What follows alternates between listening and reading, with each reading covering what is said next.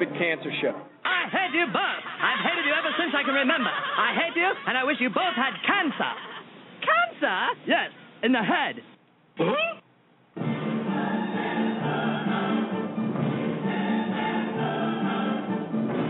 as tired as hell, and I'm not going to take this anymore. Pay no attention to that man behind the curtain.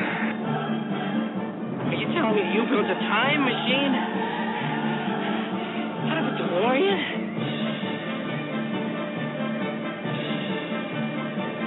This is the Stupid Cancer Show.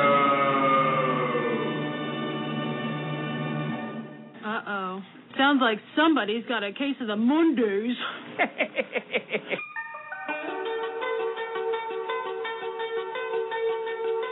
Hello there, children. Hey, kids. People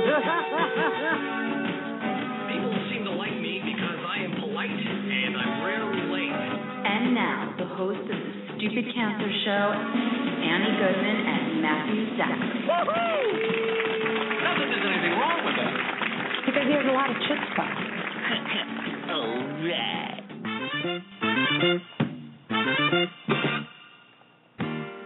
Monday, June 3rd. Welcome back to the Stupid Cancer Show, folks. The voice of young adult cancer. My name is Matthew Zachary. I am a 17-year young adult survivor of brain cancer. And my name is Annie Goodman, journalist and young adult breast cancer survivor, and we're your hosts of the Stupid Cancer Show. It is not okay. It's not okay. That 72,000 young adults are diagnosed with cancer each and every year. So, got cancer? Under 40 sucks, huh? Time to get busy living, folks, because the Stupid Cancer Show is changing the world one chemo infusion at a time. On tonight's show, Stupid Cancer Canada. Yes, Canadians get cancer too, and it sucks just as much for their young adults, despite a different healthcare system. We'll be speaking with Jean LaMancha, Dawn Cleary, Deb Bridgman, and filmmaker Mikey Lang to share their stories and talk about maple syrup. Yes. And Tim Hortons, maybe. And Tim Hortons and Mounties and Canadians. And any other stereotype we could think of. And South Park and Justin Bieber. Well, in case you guys don't know, the Stupid Cancer Show is a production of Stupid Cancer, a non-profit organization that empowers young adults affected by cancer online at stupidcancer.org. And a Stupid Cancer welcome to any and all of our first-time listeners here on the Stupid Cancer Show as we come to you live from the Chemo Deck, our fabulous studio. So fabulous. It is fabulous. You're fabulous. In New York City. You're beautiful. Kenny Kane, Annie Gibbon. What up? Hello. Hey. Welcome back. Welcome back to you, sir. Indeed. We had a week off. We did. Not really, though. It was a holiday. In America, it was a holiday. America, yes, exactly. Well, I had a birthday. You did? Yes. You were old, sir. I am 1 year away from aging out of my own nonprofit organization. How about that? I guess I'll get ready for my my bump. My ascent. All of a sudden. Kenny, you're now in charge. Free beer for everyone. Yeah. Beer MG. Beer MG. Soda, Coca-Cola and the water fountains, right? Yes. Wasn't that always the high school president's promise? Yes. Exactly. And pizza lunch. Pizza lunches, exactly. Yeah, I just came back from Chicago. Boy, I'm tired. So you forgot the flu. Yeah, whatever. Never mind. You almost got it. It was dead on arrival. I'm tired and I'm caffeinated at the same time. No, I was in Chicago for ASCO, which is the American Society of Clinical Oncology. They host their annual meeting. 40 or 50,000 doctors from around the world come for like a week, literally a week. It's like a festival. It's like Burning Man. It's like Burning Man with like needles and chemotherapy. And so it's needles? It's Stabbing Man. Injectable Man, exactly. Yes. Were there phlebotomists there, like poking people? Yeah. Welcome.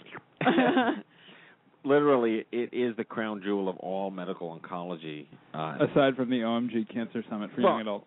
This is for doctors. It's the doctor version without any of the like crazy roof deck party, backdoor shenanigan stuff. But it was great. There's a nonprofit pavilion. We had most of our friends were there from My Lifeline, Immerman Angels, Cancer 101, Leukemia and Lymphoma Society, Critical Mass, Colon Club, Colon Cancer Alliance. I mean, everyone. Ulman Fund was there. Every body part was well represented. It was exactly. Livestrong was there as the Livestrong Foundation, which is their new legal name, the Livestrong Foundation, and it was great. A lot of meetings. Met with a bunch of different drug companies and reps, and we're talking to them about, what is Stupid Cancer really doing these days, from a direct-to-patient programs and raising awareness programs and fundraising programs and, business-to-business type of stuff that we do. And, what do we have in our research and development lab, which is the bar across the street. Yeah. The Tiny's? It alternates between Tiny's and the Reed Street Pub. Yeah, the Reed Street Pub and Tiny's are our R&D sandbox. I can say I've been to both. Our Google Labs, if you will. Yeah. That's what it is, yeah. But it was great. It was really wonderful, very energetic, lots and lots of people. And as you know, I stopped exhibiting there at when we were I'm Too Young for This, because literally, and this is not a snide, but everyone's there to just take your stuff. Your pens and your pins and your... no one takes your flyers. So everyone that comes from all over the world, they come home with like 30,000 pens each. Yeah. And that's usually how those conferences are. Yeah, and it's just not really worth it. I don't want to spend money for doctors to take their pens back to Australia and New Zealand and India, and not even know who we are. So this conference is international. Oh, it's totally global. Like 100 countries are there. Chicago doesn't know what hit it when this thing goes on. The what the hell, the McCormick place, which is it's like 11,000 times bigger than the Javits Center. It's one of the largest convention centers. I remember I went country. there in 2011 with you when we didn't really know what the heck we were doing there. Right. And Club Genentech was bumping in the middle. Like a coffee bar and... Oh, they were giving away all sorts. I mean, they can't give away a lot of things anymore, but they do have these like ice machines and cappuccino bars and frozen yogurt pavilions. Vodka luge. It was amazing what they could do out there. It's amazing what they can do while still being regulated. Anyway, speaking of exhibiting, Kenny, you are leaving tomorrow. I am heading out on the first flight out to San Diego for another 4-letter San Diego Oncology Association. A whale's vagina. Headed to the Association of Oncology Social Workers. Yeah. Where I will interface with the nation's premier social workers. That's an important group to talk to, because that is very important for young adults who are diagnosed with cancer, because it's so difficult on the families, it's difficult on you, it's shocking. It's not like you're 60 years old to get a mammogram and they say you have breast cancer. I'm assuming if you're 60 and get breast cancer, you kind of shrug your shoulders like, well, this day was coming. But not to downplay it. Sorry that it came out bad. But it's very important that young adults get proper mental care and emotional care in addition to chemotherapy, radiation, surgery, whatever it is that you're... Agreed. And I think it's been a couple of years since we've been there. I don't know if we were there last year or the year before. I think it was like 2010 was the last time we were at AOSW. So it'll be good to get back there and see the peeps. Well, the last time we were there, we were like kind of nobodies. When was the last time you guys went? 2010. Okay. And now we're somebodies. Now we're people. Now you have 80,000 fans on Facebook. Yes. With a 5 million impression post. Yeah, that was a hell of a viral post we got up there. What does impression mean? That many people saw it? Yeah, every time it shows up in a news feed, it's an impression. Wow. So when you see all the crap like your friend's wedding and then your friend's kids, you're an impression. Lucky me. Yes. So who is that girl in the picture? Let me pull up her name. She just sent you that image? Yeah, it was just a little Facebook message to the wall on Friday afternoon. It is Catherine Warwick. I think she's from Virginia. And she just finished treatment? Yeah, so she had ordered a $5 tank top in our sale last month. Right. Or 2 months ago. Yeah. And she wore her Stupid Cancer tank top to her 18th and last chemo. So I posted it and I said, let's give her some digital high fives. And people did just that. Yeah, what is it, 4.4 million now? Yeah, it's incredible. It has 2,886 shares, 360,000 likes. It has almost 5,000 comments and 4.43 million impressions. That is I viral. wonder if she read all the comments. Well, she knows, too. She wrote a blog about it. She wrote a blog about it. Well, that's pretty impressive. She also, and you can, reply in comments now. Yes. So her Thank you, everybody. It got 476 likes and 52 replies. Sub-replies, yeah. That alone. Yeah. Yeah. I would have to turn my iPhone off. Yeah. It was just amazing, really amazing stuff. Very so cool. AOSW, again, it is the social workers who work in oncology, many of whom are aware of pediatric, adolescent, young adult universe, but they largely treat older Americans, which is 94% of all cancers. But a lot of them are under 50, under 40 years old, and they think we're cool. And trust me, you will be the most popular booth there. Well, thank you for that boost of confidence. Yes.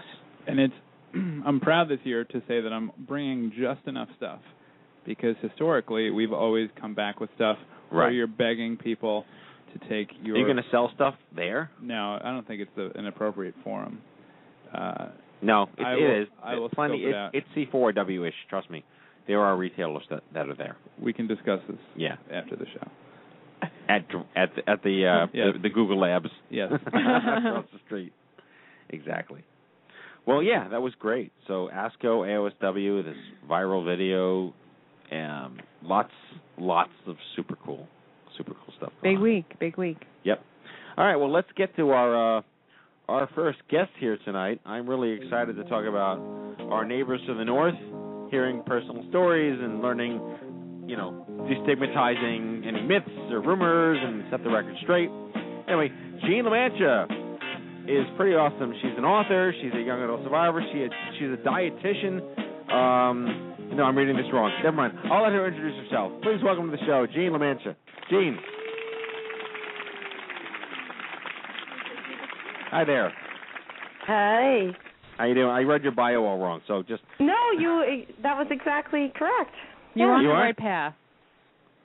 Pardon? All right, then I'll start over again. No, I'm kidding. I'm kidding. Mulligan.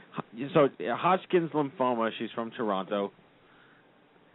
So that's right. I'm accurate so far. Okay, so anyway, welcome to the show. It's great to have you. Thanks for joining Stupid Cancer Canada.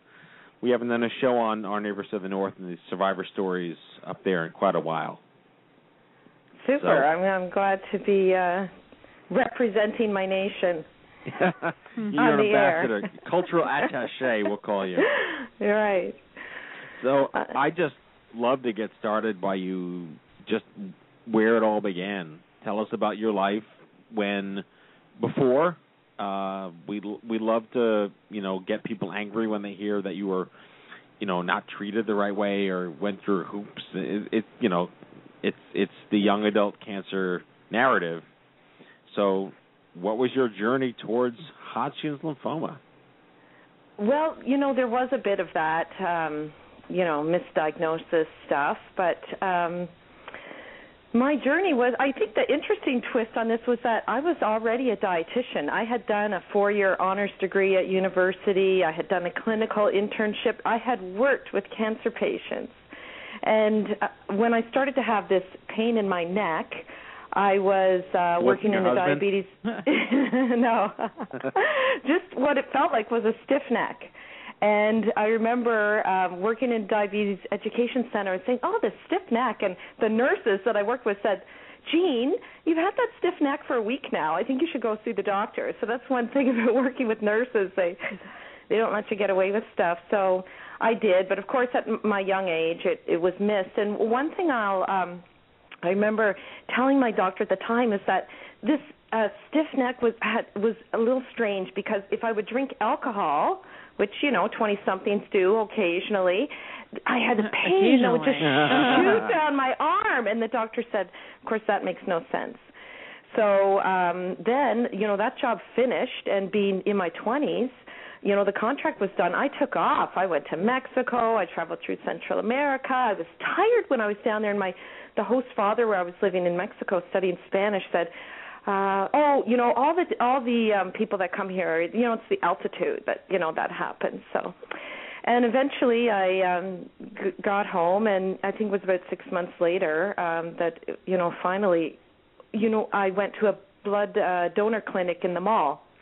I donated blood. It was probably, I think, my 5th time being a blood donor, and then I started to develop symptoms that initially were, misdiagnosed as bronchitis, but a couple of days later, went to my family doctor and had a chest X-ray, and that's when the whole process started for me of, the cancer diagnosis. When you donated blood, did they ever get in touch with you and say something was off? Because doesn't Hodgkin's show up on your white counts? Well, it was actually the other way around. So I had given blood, I think, on the Friday, and by, the Tuesday, this was not looking good. So I called the blood donation service, and I said, don't use my blood. Okay. Because I'm not feeling well, and I was told, I have an option of 2 different things, and they're both cancer, so, please withdraw my blood from the system. And I've never been able to give blood since. Mm-hmm. So, yeah, that was my last time. And I must say, though, having been a dietitian already, the funny thing is, I remember a friend saying, I heard about this certain vitamin, I think you should take this. And I was like, should I? I don't know. And it's like, I've already got a degree in nutrition plus an internship. And I remember asking my doctor, what should I eat? And he just said, eat a balanced diet. But it's part of the reason, flash forward, 17 years that I wrote my book, The Essential Cancer Treatment Nutrition Guide and Cookbook, because as someone who was already a dietitian, a nutrition professional, and I didn't even know, where to begin or how to answer questions from people about, should I take this certain vitamin or should I not? So I know people need help with nutrition. So I was really proud to bring this book out, and I think I have that unique perspective of being a cancer survivor, and I remember very clearly my own cancer journey, even though it was a long time ago, and then 4 years ago, looking after my dad, being part of his care team when he went through his cancer struggle. So you're not just the Hair Club president; you're also a client. Exactly. So what was it like to have gone through cancer and then to have to be a caregiver to your parent? Well, it was interesting. I remember my dad. He had already metastasized to the liver. It started in his gallbladder, they think, and he went for the meeting. And he was all gung-ho to do the chemotherapy and do the treatment. And I wasn't at that appointment, and he came back from that and explained it to me. And they said, I'm going to be sick from it and all this stuff. But he goes, I've had the flu before. I can handle it. And I remember thinking in my mind, I didn't say this to him, but I remember thinking, oh my God, Dad, this is going to be like the worst flu you could ever imagine. Because that's certainly what chemotherapy was like for me. Like I can't ever imagine, or I've never been that sick for that long. And sure enough, it was pretty horrendous. So, but I really was able to help my dad. But at the same time, I wasn't really as immersed in oncology professionally as even just 4 years ago to help him. Like I really. But at least at that point, there was the internet, right? There was, I could research. I knew how to find information. Well, Dr. I really Google. felt like, Dr. Google. Dr. Google's exactly. a blessing and a curse. Well, in my case, it's I tend to go to Dr. PubMed, which is, where a lot of professionals go. But then you're reading like the research articles, which I find is, I like to do that rather. I'll do Google a little bit, but. My professional skepticism is always in there. And when I read things, I always want to know the reference because I want to go back and read the original article. And I find so many, professionally written articles that, talk about the research says or the study shows are missing the actual reference to the study, which drives me bananas. And that's books like every, will come out every, without that. Every infomercial that says clinically proven. By whom? Exactly, and I'm one of those people who, when I buy a book, even if it's written for consumers, I always want to flip to the back, and I will actually go and look up the research and read the article to see really does it pertain specifically to my situation. And sometimes I'm really put off by authors who'll reference some rat study and not tell you in the book that, oh, by the way, this was done with 12 rodents. But they're talking about study show or evidence show. So I really got onto Dr. PubMed to help my dad. But a lot of it, it was too late, because you're waiting until the problem comes up before you're, getting on there and finding the answers. I'm on PubMed, and I think it would. Wow, it is very clinical. It is not for the faint of heart. You're right. No. Yeah.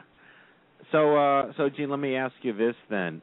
We've done a lot of boots on the ground programs about nutrition and dieting and wellness, and also on the radio show as well.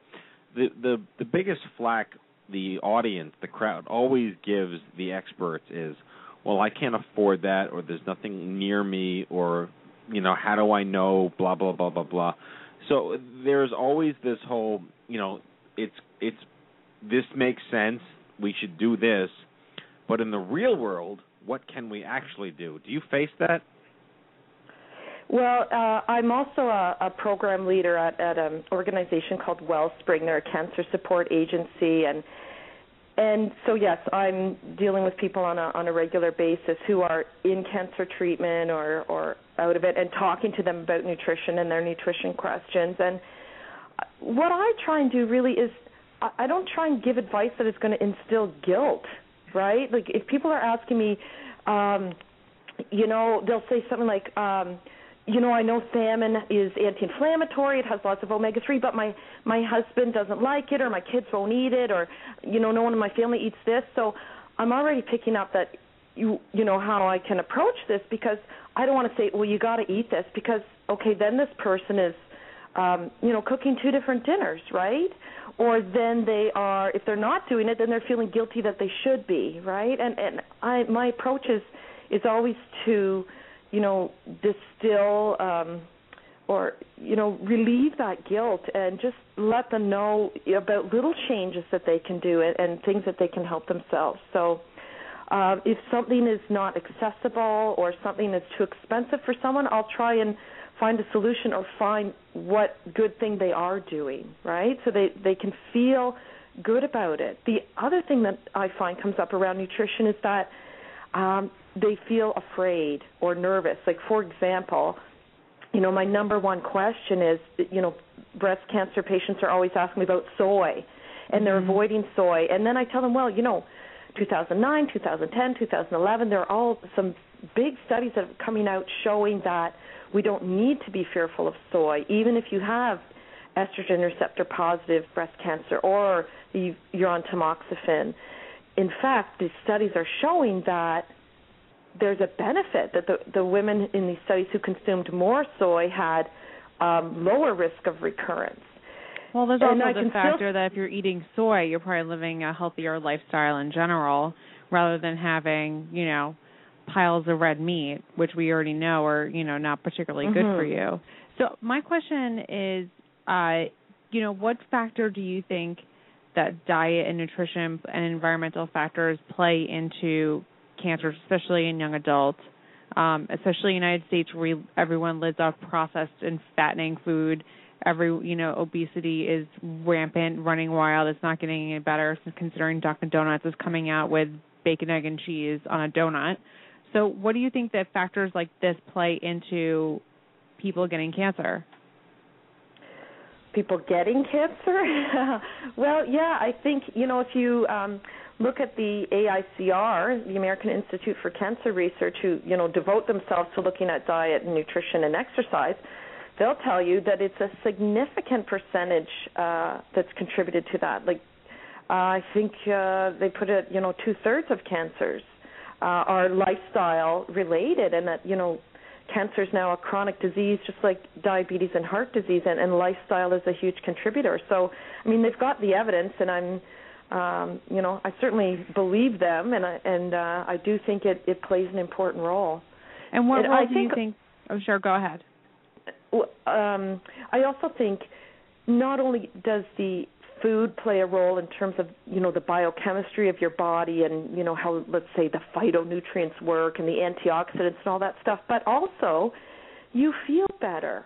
When you think that, I'm eating a healthy diet, it's going to help me, just the same as these women, if they're fearful of soy, even though the data says something different, I say, don't do it. Like, if you're going to be eating this soy and being afraid that it's going to, promote your breast cancer, then it's not worth it for you. And so the opposite is true. If you're feeling good about the food you're eating, I think that has a beneficial effect. And what do you also think about, when someone's in remission, the fact, a big role alcohol plays in the young adult movement? This frequently hits people who there might be a time in their life when they're more likely to go to bars, go to happy hours. What do you, in your professional opinion, also as a survivor, what role do you think alcohol, the studies are always changing on alcohol, especially, I had breast cancer, so I read a lot on breast cancer, but across the board, the recommendations change all the time. So what do you think about, just social drinking? Right.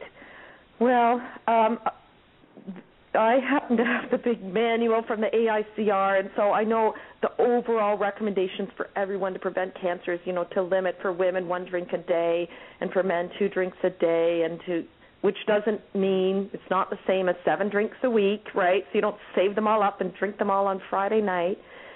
So I know that's the general recommendation, but, for a young adult who's concerned about, a recurrence of their particular type of cancer, then I would look up, their particular type and see, is there a relationship to alcohol, and that might help to relieve some guilt knowing that they're going out and binging. Although, I'm not looking for an excuse for them to go out on an alcohol binge, because I believe that, if we have one type of cancer cell in our body, maybe there are others. So we don't just have to focus on the diet specific to the type of cancer that they had once. We have to look at the general recommendations too. So, Jean, we have about 3 minutes left or so, and this show is called Stupid Cancer Canada. And being ignorant, stupid Americans, we always hear completely disparate opinions of your healthcare system. What was your experience with the Canadian healthcare system through your diagnosis and treatment? Well, of course, it's all I know, but it was great. I cannot fault it at all. It was super. Saved my life. Mm-hmm. And how much did the entire experience cost you out of pocket? Out of pocket? Probably under $100, I would say. Oh my good God! I did my taxes, and I did my taxes in February or whenever I did them, and I have really good insurance, and mine was like in 5 digits. Yeah, my cancer treatment. My treatment was $800,000. Oh my God! What you owed? It was what it cost. Oh, mine was astronomical, but my out-of-pocket was like 5 figures with insane insurance. Our out-of-pocket with my dad was probably close to 6 figures. Oh, yeah. Yeah. But it took 4 years to fight the insurance companies, too. Yeah, no, none of that here. And then, of course, I had 6 months of chemotherapy, I had a month of daily radiation. I had one drug that I had to take, CGSF, which was not on the Ontario drug formulary at that point, and I had done this contract job and then gone traveling, so I didn't have I wasn't employed at the time, and I wasn't covered. So they said, okay, well, it's going to cost quite a bit, so we'll just write this special letter to the government and ask for special dispensation for you, so it'll be covered. And that was it. Like, I didn't even have to do any of the paperwork. And so I think I just out of pocket for a few things, and then parking, though, we claimed that expense on our income tax because we had to travel more than, I think, 120 kilometers to receive the treatment. So even that, there was some write-off for that. And then home care, I had a home care nurse coming to the house, and that was covered.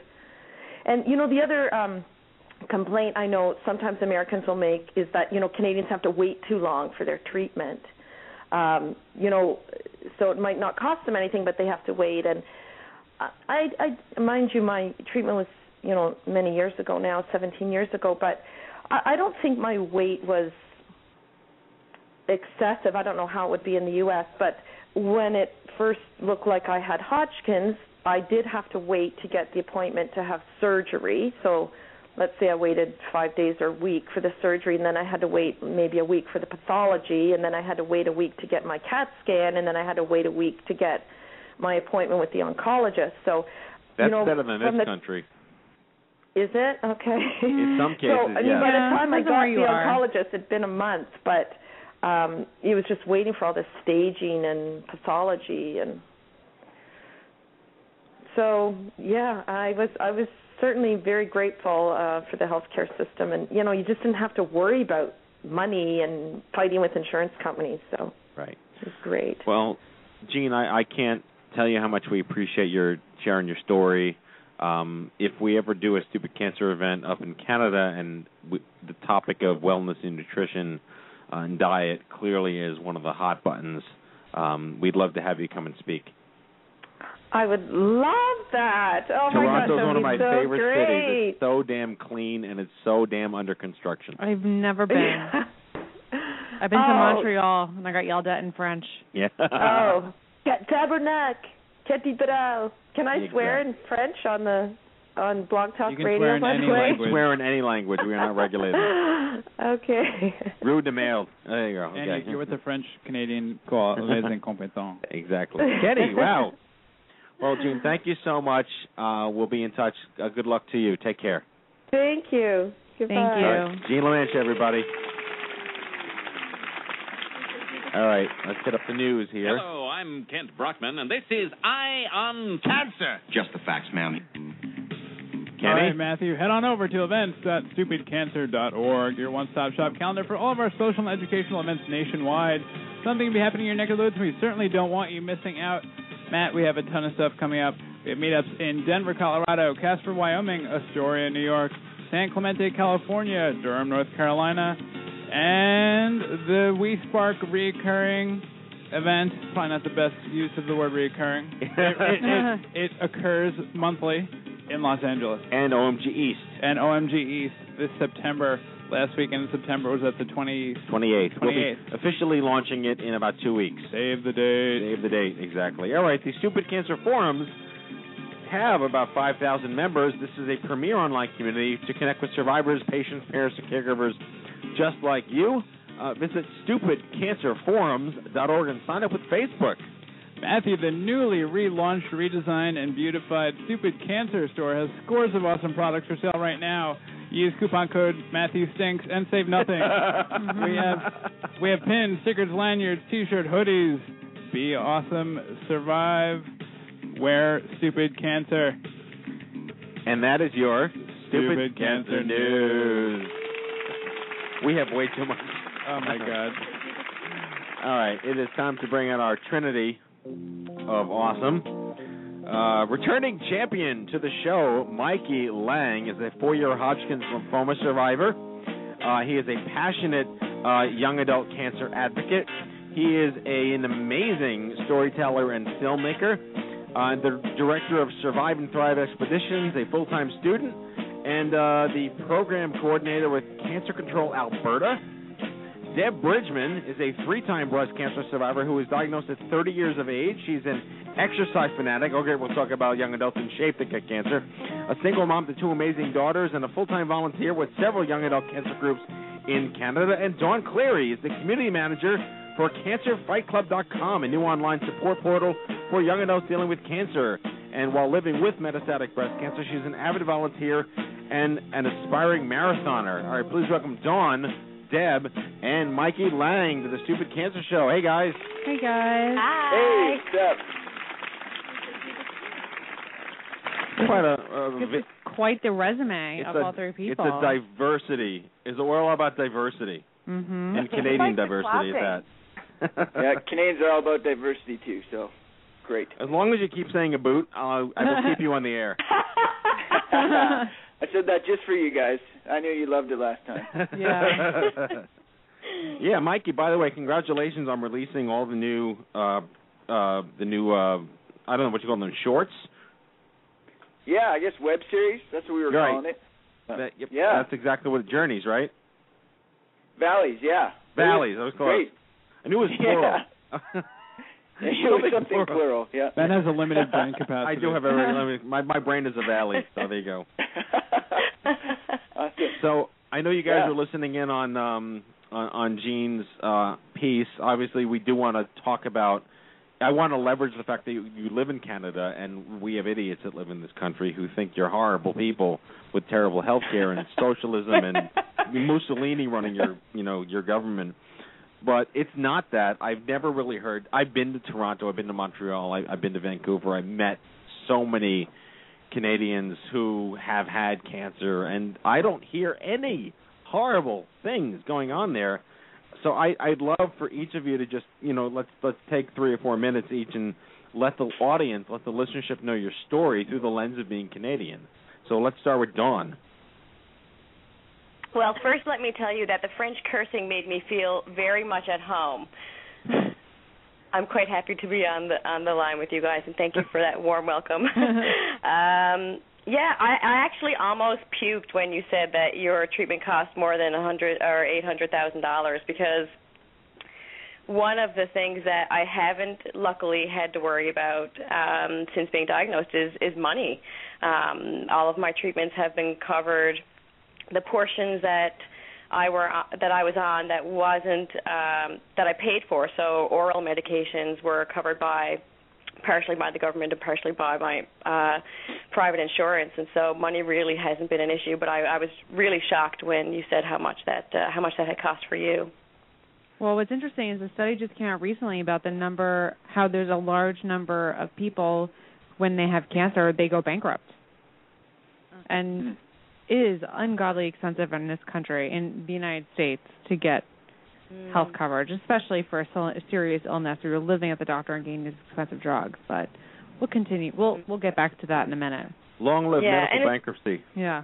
And it's not to say that I shouldn't say that money is not an issue at all. The cost of treatment is not an issue, but money definitely becomes an issue when you're a young person who is in university and you have student loans and suddenly have to move back in with your parents and you don't have an income, or you're somebody who's in a new career and you have to suddenly stop working and then you don't have that income. That's when money becomes an issue. But as far as paying for treatment is concerned, I think in general we don't have to worry too much about that. One less thing to worry about. Yeah. Exactly. Well, the whole point is, like, it still sucks when you're a young adult anyway, but if you can eliminate at least one thing that super sucks, then you're already ahead of the curve.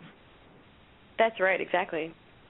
So let's go to Deb here. I love the fact that you were an exercise fanatic that got cancer. It's like the word irony should be its own ironic word. Well, the good thing about exercising is that I continue to do it, even though I'm still battling cancer after actually 19 years. But exercise has always kept me.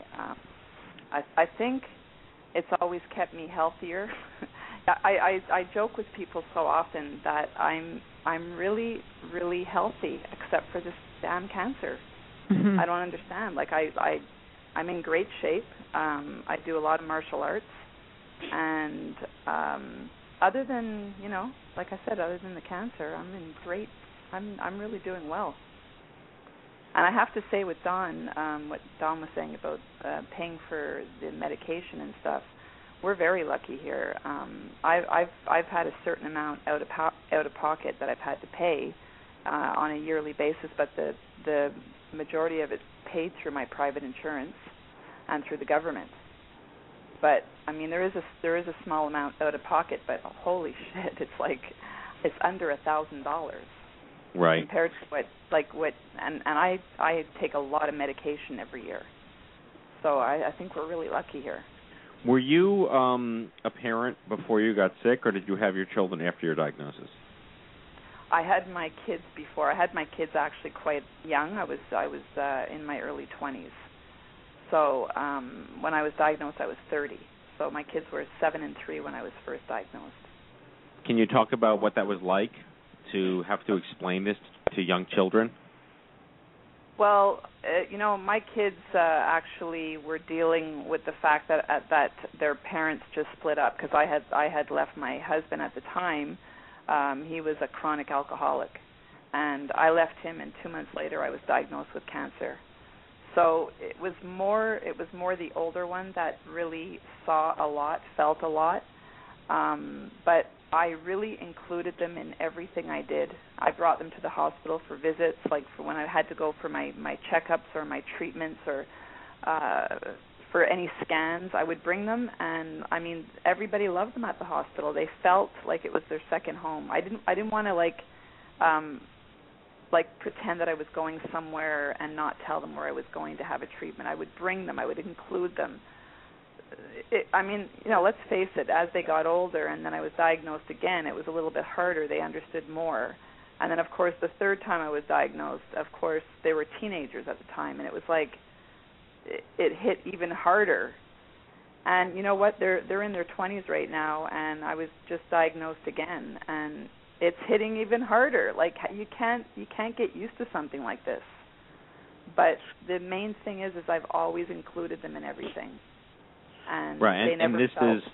This is the narrative for the young adult. We did an entire large workshop on parenting through cancer, which is an entirely young adult issue. You're not dealing, unless you're Tony Randall, you're not dealing with infants when you're 75 years old. And you're also coupled that with living with cancer as a chronic recurring condition as well. So raising children in an environment like that is something that is worthy of narrative and dialogue. So thank you for sharing that with us, because the whole point is to messages that we may not be special, but we're very different. And this is exactly what the young adult cancer movement's about. So thank you for that. And God bless you for being here. That's just, it's the whole, I'm just turned 39 and fuck it, I'm still here. It's good stuff. Yep. So Mikey, returning champion BFF here. You had are you 4 years out now, or are you 5 years out now? I'm 4 years out.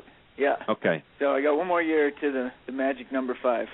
Because we met you at the Alliance meeting, or even maybe before the Alliance meeting, and I don't know, was it 2009 or when did you release the first film? It was in 2010 actually, when we did the first film. Yeah, when it actually came out. That's when we were down at Livestrong. Yeah. Okay, very cool. Well, let's tell the crowd about your Hodgkin's diagnosis. Yeah, well, I guess viewing the lens from Canada versus U.S., maybe I'll say this one thing, that if you do have insurance in the States, the one great thing is that you guys have almost instant access to everything. And that maybe is the one thing, even though in Canada we don't have to pay anything, and I didn't have to pay anything, just like those guys talked about, but it was the fact that it took me a year and a half to actually get into the doctor to see, figure out what was actually going on. And I know that happens a lot down in the States too, but I think there are some access issues because things are so everything's free, right? So anyone can go at any time to the doctor, and that causes some access issues where that doesn't happen as much in the States. But same deal for me. I didn't have to pay anything. But it did. A year and a half went by before they found it, and then by then it was a grapefruit-sized tumor in the middle of my chest, and pretty bad news. And I think probably almost every young adult in Canada has at least a very significant delayed diagnosis, partly because of sort of how the system is set up. So, yeah, that's maybe the comment I'd make on the difference in my experience compared to what I've heard from some people down in the U.S. So. Mikey, well, my question for you is, you were a young adult when you were diagnosed, and one of the big things that we all face as a young adult survivor is fertility. So what happens with fertility treatments in Canada? Is that something you have to pay out of pocket for, or is that something that the government covers and pays for? Yeah, you got to pay out of pocket for it. As far as I know, there's definitely a group in Canada, and there's different Fertile Hope or Fertile Future. There's a few different people who will help you with some co-pays for stuff like that. But for me, 2 hours before I was about to start chemo, I went in and did my blood work and stuff, and the nurse was looking through my chart, and she's like, "Oh, have you thought about sperm banking?" I was like, "Oh, I didn't know I was supposed to do that." And so she said, "Oh yeah, just run across the street to this place and come back right away because you're starting chemo in 2 hours." So I just sort of just like that went and did it, and it cost a few $100s, and luckily we were able to cover that. But few $100? There are ways to sort of help with that. Sorry? It's few $100s. I was quoted $11,000 to freeze my eggs. but he's a guy. Whoa. I know. It's a little less invasive. We're a little simpler. Dawn, Deb, okay. did you guys have to deal with fertility and any out-of-pocket costs for that? That's not something that that I had to deal with personally, but I think that as Mikey was talking, he sort of reminded me that in Canada, things can be very different province to province. So I know, for example, that recently in Quebec, there was some parts of fertility preservation that are now covered for people who are in cancer treatment, but I don't think that there are other provinces in Canada who are currently doing that. I was living in Quebec at the time, and so I would have had access to that had that been something that was, something that I needed. I think that for me at the time of diagnosis, the disease was so far gone that there was no time to think about that. So I just had to dive right into treatment, and that was the most important thing for me at the time. But I know that for other women who were in Quebec, I know that they had access to some fertility treatments that were covered by the government of Quebec. I don't know. Deb, did you have to deal with any of that? Well, like I said, I had both my daughters before I was diagnosed. But the thing that, if I look back now, when I was 34, 4 years after the initial diagnosis, I was recommended to have my ovaries removed because my tumors were estrogen positive. And if I remember back, I wasn't really asked. I was told. And if I really wanted to have any more children, I mean, that was ripped right out of me. There was no chance of me having any more children. And so I'm blessed to have had both my daughters before I was diagnosed. So I feel very blessed for that. And something else you just reminded me, Deb, that even though when I was diagnosed the disease was had spread and I just needed to go into treatment right away, contrary to what doctors were telling me at the time, which was you'll be in menopause for the rest of your life and you'll never have children, when I went to see a fertility specialist who I thought might know a little more, someone also told me your ovaries are baked, and those were the precise words, if I could just point that out, that a professional said to me. That's quality. Quality clinical terminology good there. Communication right there. All right. He was speaking in his second language, to be fair, but still, contrary to what I was being told, I can have children if I want to now, which nobody saw happening, and so I think that also sort of illustrates how I don't know if undereducated is the right word, but or maybe just less aware that doctors are of the fertility issues that young adults do face who are about to go in treatment, who are in treatment, or who are post-treatment. And so, I think that's something that we will be paying more close attention to in Canada soon. I'm a part of, and I think, Mikey, you're a part of this too, the Regional Action Partnership, which is a subdivision of the Canadian Task Force on Adolescents and Young Adults with Cancer. And basically it's a lot of really golden professionals, doctors, researchers, some of the best people in the country who are all getting together and saying, we need to change the care that's being given in this country to young adults, and that's one of the top things that we're talking about. So hopefully this is something that we'll see change over time. And Mikey, I think you're on the RAP too, right, for that? Mm-hmm. Yeah, that's the problem. Right now fertility is sort of an afterthought, if at all, right? People sort of think of it 2 hours before, last minute type of thing. And that needs to be front and center when people do their first consults. And so, that's what we're working on changing right now. Right, and that leads me to sort of the larger question are, here in the States, since I've been involved in advocacy for young adults in 2006, there has been significant progress but not much change. Where, I was diagnosed in the Stone Age when Clinton was president, so I kind of forgive history for not being there for me. But these days, young adults are still not being made aware of their fertility rights or access to age-appropriate peer support or groups like, Fertile Future or First Descents or whatever. as sort of standards of care, despite the fact that groups like ASCO, I was just there, have initiatives called Focus Under 40, and there's something in the States called the National Comprehensive Cancer Network, which builds the standards of care in documents about what doctors but what doctors must do when dealing with breast cancer or childhood cancer or whatever. And there's a young adult standard guide now for that that's not being adhered to. So do those types of things transfer over to Canada, or do you guys have your own initiatives like the ones you were describing? You know, the guidelines that ASCO created, they're up here, and actually it's one of the things that I'm using to try and get a young adult program in our local cancer center here in Calgary. That's one of the guidelines that we use, but it's the exact same problems, right? You have all these guidelines, but our people actually follow them or using them, and really, ultimately that's why I work now at the cancer center, because you got to have a constant presence there to continually reinforce this idea of young adults need something different, and that we need to sort of shape our systems better to work with them. And if you don't have that constant pressure, people will sort of just go back to the status quo, right? And I think that's what we've seen, is that despite all these great documents that are being produced, there's actually no change happening.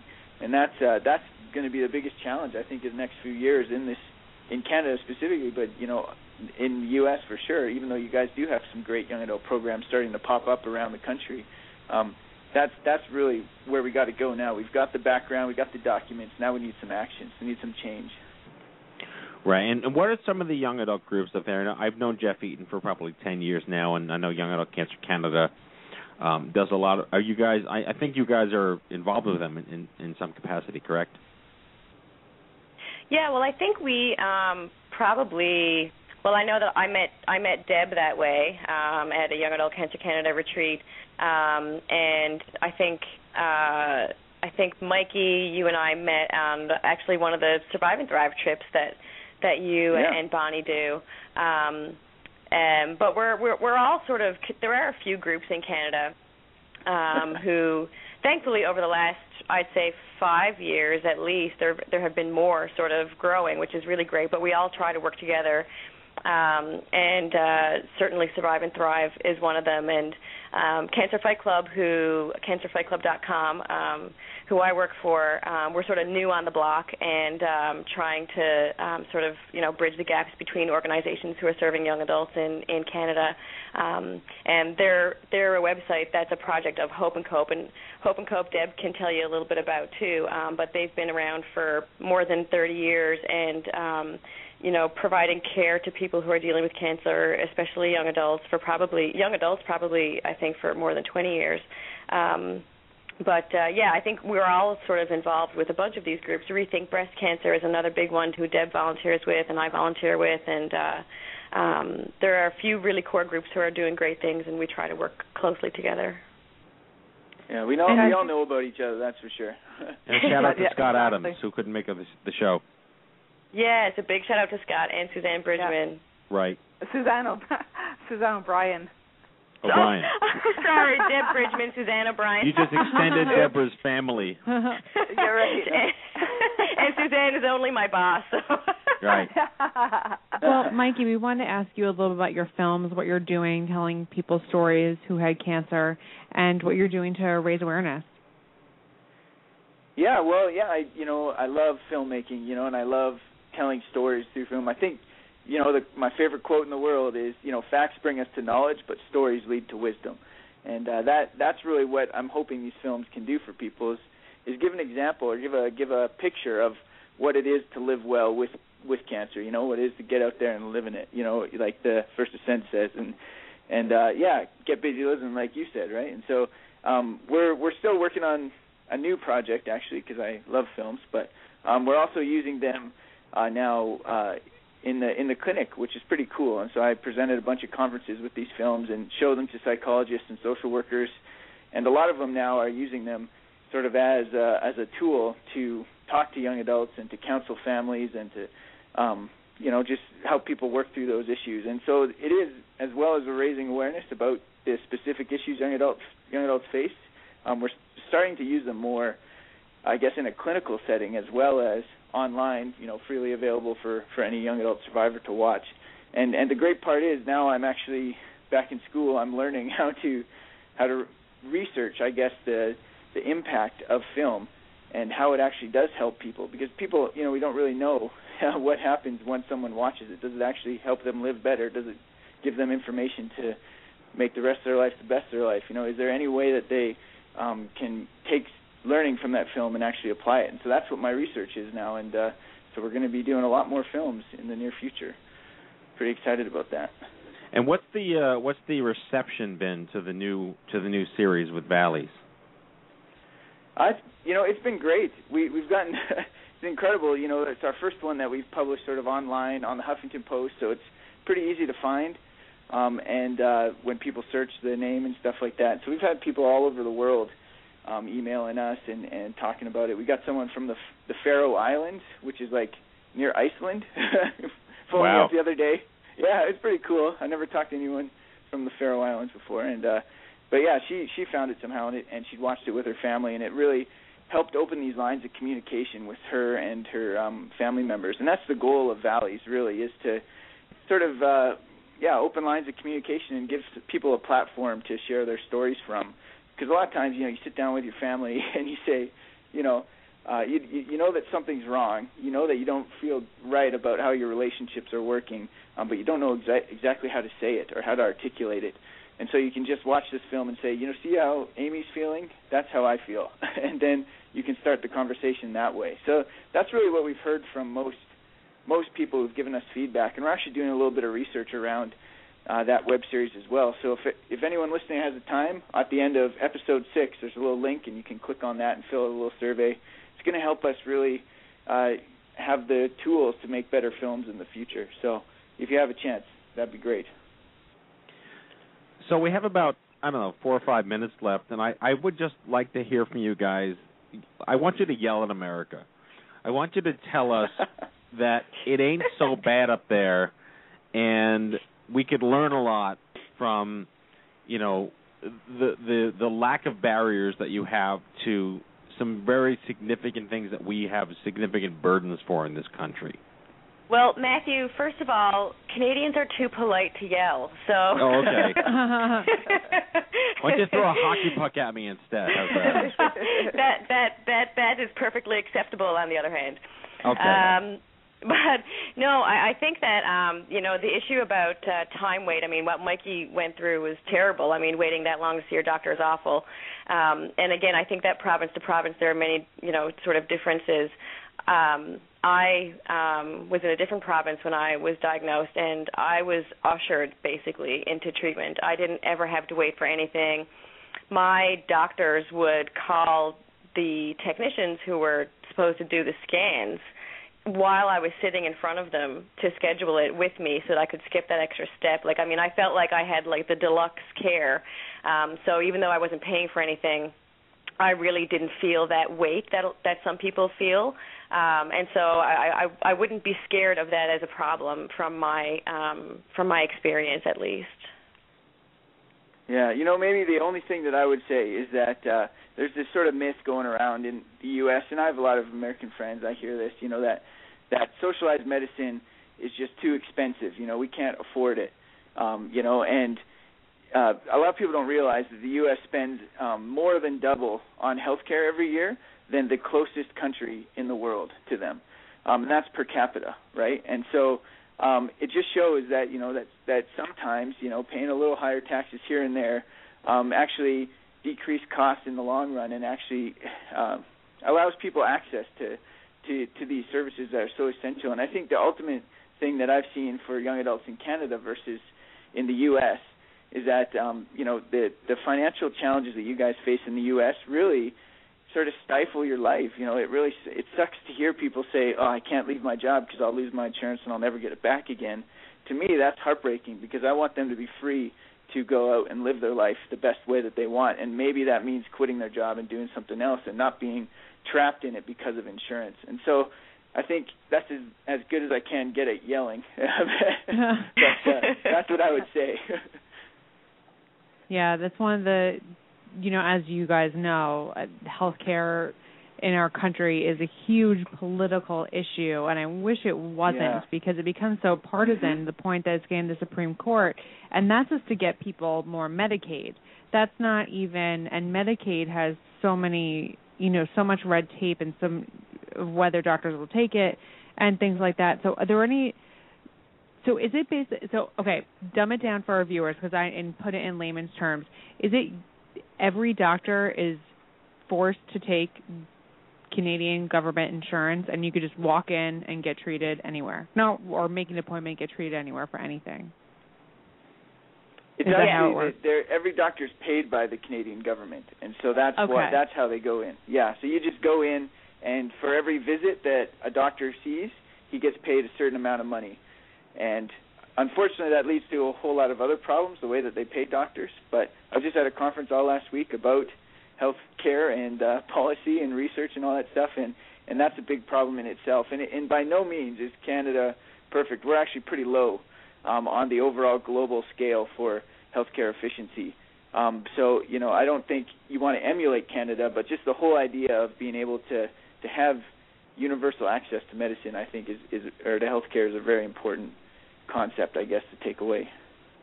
All right, so we're going to wrap with a very controversial topic, and I'm going to pit the three of you against each other. What is the biggest loser province in Canada? If anybody says my home province, you're going down. No. Ontario? I won't say the worst, but I'm going to say what I feel is the best, and I feel that Quebec has the Montreal Jewish General Hospital is one of the best in Canada. It's a teaching You were thinking about hospitals. I was thinking about hockey teams. I was like, which province is the best hockey team? Okay, all right. And if that's the case, then Ontario is the worst province by far. The Maple Leafs are terrible. All right, I was going to go with the correct answer is Labrador. Now, Matthew Zachary, you just spoke to the wrong lady because I'm from Newfoundland and Labrador. And it's not a separate thing. They're one thing, and they're Newfoundland and Labrador. I got to say, I'm not going to incur Don's wrath and say Newfoundland. All right, how about we'll just go with Prince Edward Island because, there you it's go. only good for clam, right? Okay. There's 100,000 people there. There's very few people to offend in Prince Edward Island. So that's all right, so that's the official answer is PEI. There you go. No, I got to tell you, I have Beautiful somebody. province, though. I will say honestly, my favorite is Quebec only because, and I say Quebec because I've been to the French portion of Quebec City. Up there, I went skiing there like 10 years in a row at Mont Saint Blanc and Mont Saint Anne, and the walled city and just living as if you're in Europe for a week. Amazing, life-changing. No one in America understands it exists, and more people need to go up there and experience it. Yes, and Quebec City is actually where I was living all through when I got diagnosed and getting treatment and everything. And you're right, Quebec City is magnificent, and I was really lucky to live there for a few years. Although I have to say, Newfoundland and Labrador is pretty cool, too.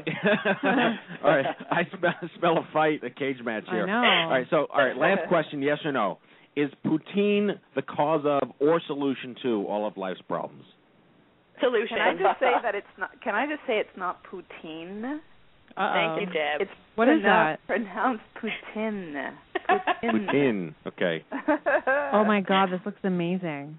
Okay, they're French fries with brown gravy and cheese curds. Yes. It's my breakfast. Poutine. Okay. With your accent, it's poutine. I put it in a burrito. And then I blend it up. And deep fry it in this country. And put it between two donuts. Syrup. Right.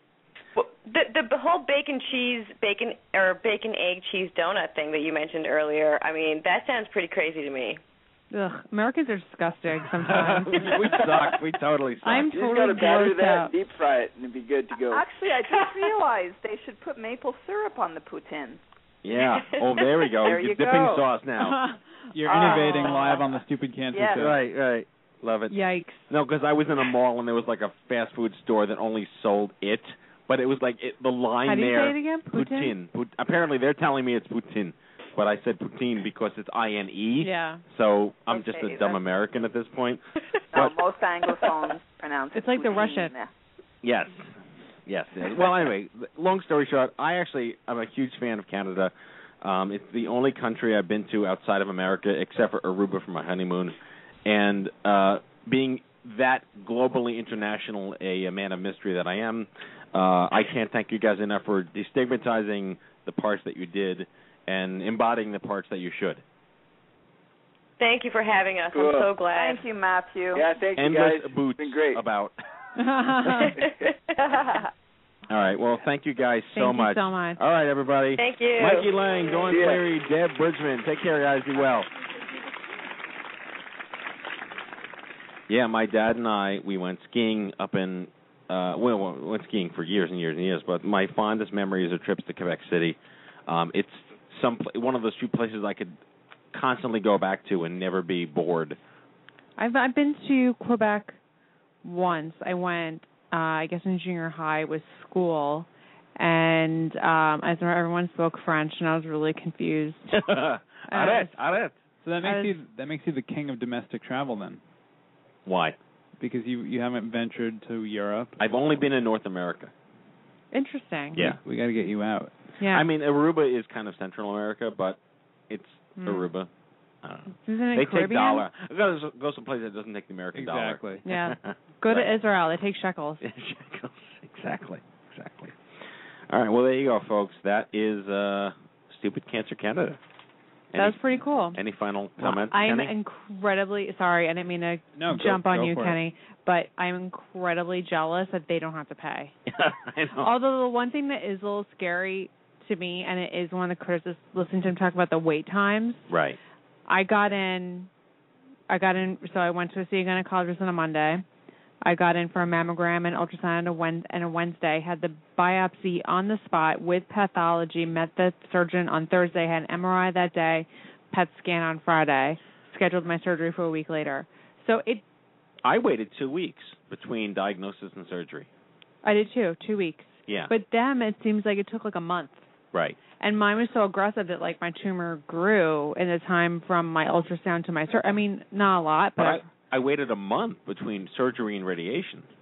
Well, you probably had to recover. I guess so. I waited a week between surgery and chemotherapy, but yeah, that's the only thing that it's the wait times, but it's still overall to not feel like you're going to go bankrupt by treatment is amazing. Yeah. And also, it's like they're not price gouging, whether it be a drug company gouging for a drug that they have patented for like well done. 10 decades. Sorry, it's one of those words Patented. It's one of those words I didn't realize I couldn't say until I tried to say it. Right. But these drug companies have, I think it's like a 7-year where it can't go generic, and they charge a friggin' fortune for it. Well, there's no profit motive in Canada, and Exactly. so I'd rather have their problems than our problems. And frankly, I would rather pay a higher tax rate, knowing it would cost me less in the end. Yeah. Over my lifetime. I mean, don't try to sell that to Americans because they're like batshit crazy over "don't touch my money" or my guns or my. Yeah, I mean, or my weed. We live in New York City, so it's a little different, but. How about this? We legalize pot, and all the taxes on pot go to offset health care. I have been saying that for like a bazillion years. Yeah. That this is the Annie Goodman fix for Annie Goodman America. This is the Annie Goodman fix for our economy, is to legalize marijuana and tax it, and to federally legalize gay marriage. The thoughts and opinions you're hearing currently do not reflect those of Stupid. This is true, but think of all the people who have been oppressed for so long and want to get married and can have big parties, and you could tax wedding certificates and they can go to City Hall and you make money off that. I was like, oh, it's an economic nightmare not having it federally mandated that it's okay to get gay married. I don't know why it's not. Why do people care? No, that's it's another moral, show, not but economic. That's why. Yeah, I know. If you could show the economic merit of letting, like, federally, like, constitutionally gays can marry, they'll be. How many? Did you even see The Wedding Singer on this episode? Yes. Yeah, it would be crazy. There would be a boom. You would never be able to get married at the Plaza or again. even better, did you see Sex and the City 2 when Stanford and Yes. what's his face got married with They had Liza Liza. Minnelli? Yeah, Come on, Yeah. every wedding would Matt, be like. this is where our interests diverge. You go Sex and the City, I go not Sex and the City. You go Hangover 3. Something like Yeah, that. I mean, Yeah. the Sex and the City movie was pretty terrible, but that's what I'm saying is... No, but just like yeah. the ostentatious, Exactly. over the top. Not to yeah. stereotype No, gays not in stereotyping, general, but it's awesome. It's awesome. Yeah, but anyway, those two things I think could fix our economy, and I hope a politician's listening right now and will call me up and I will help them write legislation. Yes, you can reach her at 1-800-POT-ANNIE. There you go. I don't even smoke pot. That's okay. But anyway, that's my plan. All right. Well, that is a really great way to end tonight. Yeah. All right, our closing sequence. Prepare to activate. I hear there's rumors on the internets. You ever seen a grown man naked? And so, to all of you, a fond farewell. Hooray, I'm helping. You are a meathead. Oh, Magoo, you've done it again. That was so terrible, I think you gave me cancer. All right, folks, up until about 5 minutes ago, you were listening to number 267 of the Stupid Cancer Show. We hope you had as much fun as we did poking a stick at stupid cancer. All righty, then. We'd like to thank all of our Canadian guests tonight, Gene LaMantia, Mikey Lang, Dawn Cleary, and Deb Bridgman. And on next week's show, Decoding Annie Parker is a breakthrough film about the discovery of the BRCA1 gene responsible for many breast and ovarian cancers. Join us as we welcome writer-director Stephen Bernstein and Annie Parker herself, along with Susan Friedman, founder and executive director of Force, to discuss this subject matter. A young adult survivor, Noah Zachary, in the Spotlight segment. Yes, Annie, thank you so much. If you missed any of our past shows, you could download them all for free on iTunes at itunes.stupidcancer.org. Or check out the archives anytime at stupidcancershow.org. Remember, folks, if it ain't stupid, it ain't cancer. Live from the chemo deck on behalf of Kenny Kane, Annie Goodman, myself, and our whole team here at the Stupid Cancer Show. Have a great week, and we'll see you back here next week live at 8 p.m. Good night, everybody. Good Later. night. We gotta raise awareness, it's for this we strive, cause not every cancer survivor's over 65. We're all veterans of a battle, and the bulk of us more. In this world, too many soldiers are serving multiple tours, so